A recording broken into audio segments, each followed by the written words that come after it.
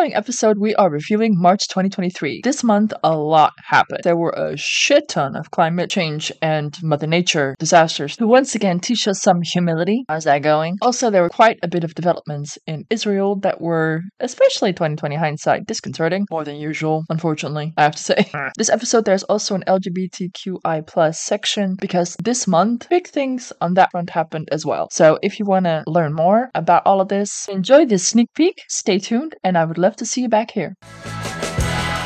To give Biden an indication why he should keep his promise, here are climate change consequences people all over the world are suffering in, well, March 2023. 43,000 Somalis have died last year due to the country's worst drought in 4 decades. Half of the deaths are probably children. At least 10 people have now been killed in Turkey due to the flooding in the area that was hit hard by the earthquakes in February. Snow coats Mallorca, Spain. This is the first time it has snowed in 12 years. It isn't just a little snow. No, it covered the island. Problem. Millions of fish have died in southeastern Australia due to the heat and low water levels in a river. In Peru, at least 6 people have been killed in recent days due to heavy rain and flooding caused by a tropical storm Yaku. The tropical storm Freddy lasted 6 weeks, resulting in nearly 400 deaths in Malawi and Mozambique. Freddy came ashore for the second time, apparently it can do that, in southern Africa via Mozambique. 8 organizations are concerned about the consequences of Freddy for the population, as Malawi is still recovering from previous tropical storms Anna and Gombe, which hit the country just over a year ago. According to UNICEF, the region is also dealing with an extremely worrying outbreak of cholera. Freddy to break the record for the longest lasting tropical storm ever recorded. The storm lasted for 36 days. The previous record was 1994 31-day storm. Also, the first major wildfire in Spain this year has already destroyed almost 40 square kilometers of nature. About 1,500 people have had to leave their homes due to the fires northwest of Valencia. The fires we are seeing now, especially so early in the year, are further evidence of the climate emergency facing humanity, which particularly affects countries like ours, said Spanish Prime Minister Sanchez. Also, at least 25 people were killed by a tornado in the United States of Mississippi. Dozens were injured. The whirlwind left a trail of destruction over a distance of more than 100 miles. The village of Rolling Fork, with 1,700 inhabitants close to the Louisiana border, has been largely destroyed. An entire village. I reiterate, climate change is real, so don't drill in Alaska, please.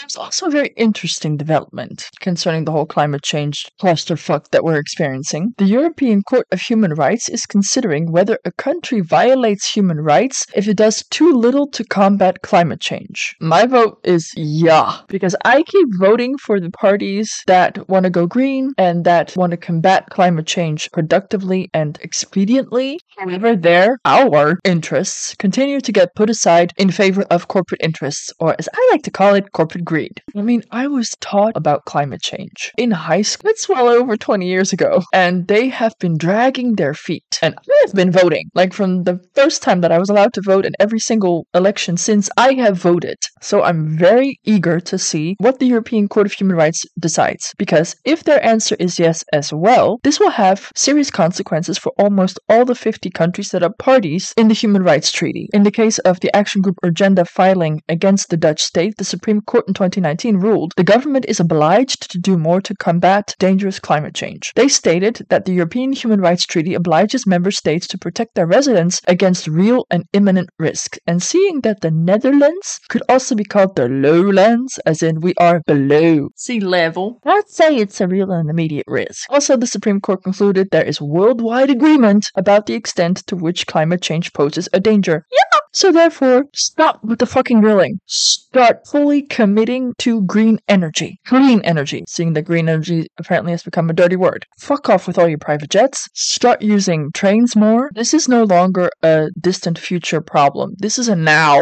problem. And in case you're doubting, just look at all the environmentally climate change induced disasters I just listed, and those were only in March. Please do remember this year was full of earthquakes, and that can also be, Mother Nature bitch slapping us for continuing to drill, if you're asking me, because Mother Nature is also having a party, and I will cry if I want to, and I want to. How about y'all? For this and more on March 2023, stay tuned.